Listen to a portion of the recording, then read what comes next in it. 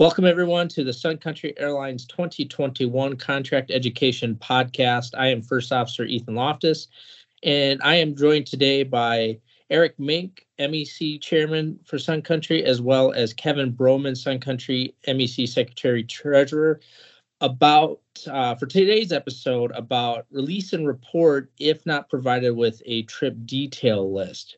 For those following along, today's episode discusses Section 25, Paragraph B. So, Eric, I'm here. I'm new here, and I'm on reserve. If I'm called for an assignment, what information must I be provided? Yeah, sure. So it's important to note that every trip needs to have a full detail list, right? So when you see trips in open time, there should be a full listing of all of the details that are necessary for that trip, and it's quite a long list.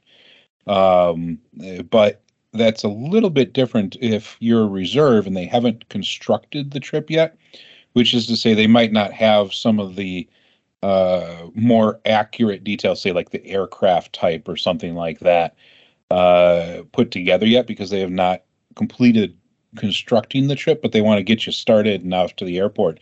So at the very bare minimum, what they have to be able to give you when they initially contact you is a report and release time for all duty periods, scheduled stops, so where you're stopping, and then the departure and arrival times, okay?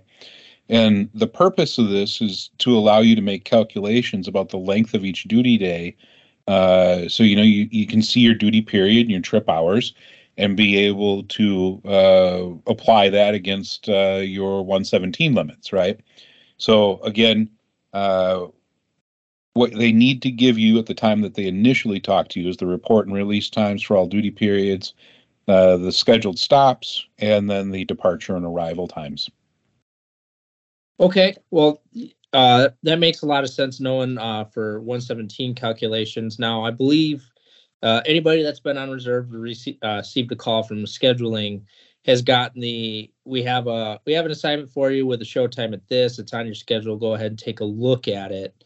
And they don't, on the phone call, don't provide you that information, but it is in your eCrew. Does that count as having that information available, or do they need to spell it out for you in the phone call? Yeah, if you asked for it specifically to be read to you, certainly they should do exactly that. It very well could be that you're just not, somewhere where you can access a computer, or don't have the ability to access it on your phone or whatever, right? So if you need to be able to make those decisions about whether your assignment is legal in terms of 117 duty, certainly they should at least give you those required initial contact issues. But in terms of leaving you a message on your phone and directing you to go take a look at your schedule online, sure, that's a legitimate way of giving you those details. Okay, perfect. And as far as you talked about at initial contact, I'm assuming by the time we check in, we're realistically supposed to have all the details. Can you elaborate on that a little bit more? Yeah, that's exactly right. So at your scheduled time of check-in, you need to be able to look at that full trip. Now, that's the full long list of 13 items, right? Trip number, report and release times for all duty periods, flight numbers, aircraft type for each trip, all scheduled stops, departure and arrival times, total block to block times, length of each duty period, the layover city and length of time between flights, hotel and transportation with contact numbers, and the scheduled value of the trip, right? As well as the trip hours, so you can calculate the rig, and then the planned dollar value of per diem. So all of the information needs to be available by the time that you check in.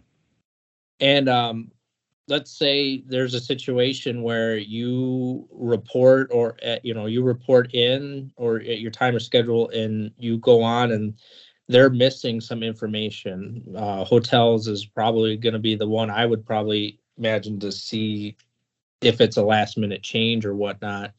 If you're in that situation, that information is not there, what does that mean for the pilots? Yeah, sure. So if you're not provided with all 13 items at check-in, or if the trip cancels prior to check-in, you are released with a minimum trip credit of 5 hours above guarantee.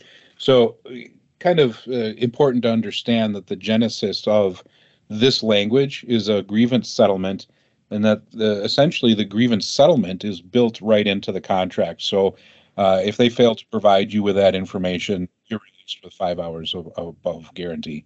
Now, that's for regular pilots. Is there any differences for reserve pilots? No, there is no difference between the reserve or the regular pilot. If you're not given those details, both on reserve and regular pilots, with absent those details, you are released. Yep, that's right, Kevin. The only difference comes in, there is a little bit of a difference. If they have all 13 of those items, they had everything for you and all the details were there, and you cancel prior to check-in, or you've checked in, and then the trip cancels. You're getting ready to go, but you've had all your info. It wasn't because of a lack of info, and you've checked in and it cancels. Then there is a provision that you can be held up to 2 hours for a further assignment, but this only applies to our reserve pilots. That 2 hours only applies to a reserve pilot. Regular pilot, you're always released, you go home. Yeah, that's right, Kevin. Important to remember that there is a distinction there on that 2 hour requirement, right? And what's happening here is they're saying you need to have the full trip. The trip needs to be real, right? Because otherwise, well, why don't you just call up a reserve and then we'll hold them for 2 hours on some kind of quasi sub rosa airport hot reserve, right? So it's required that they actually build the trip, and that means that you're going to have, all the pay that goes along with that trip is going to credit towards your guarantee. And if it cancels after you've checked in, then it's a 2 hour wait time or they can ask you to wait for 2 hours for further assignment on reserve and reserve only. Yeah, that it does sound like a very important distinction for everybody to know. So we definitely appreciate that clear explanation of that. Thank you, guys. Yeah, the regular and relief pilots should never be asked to wait for 2 hours following a cancellation. Okay. Well, thank you, guys.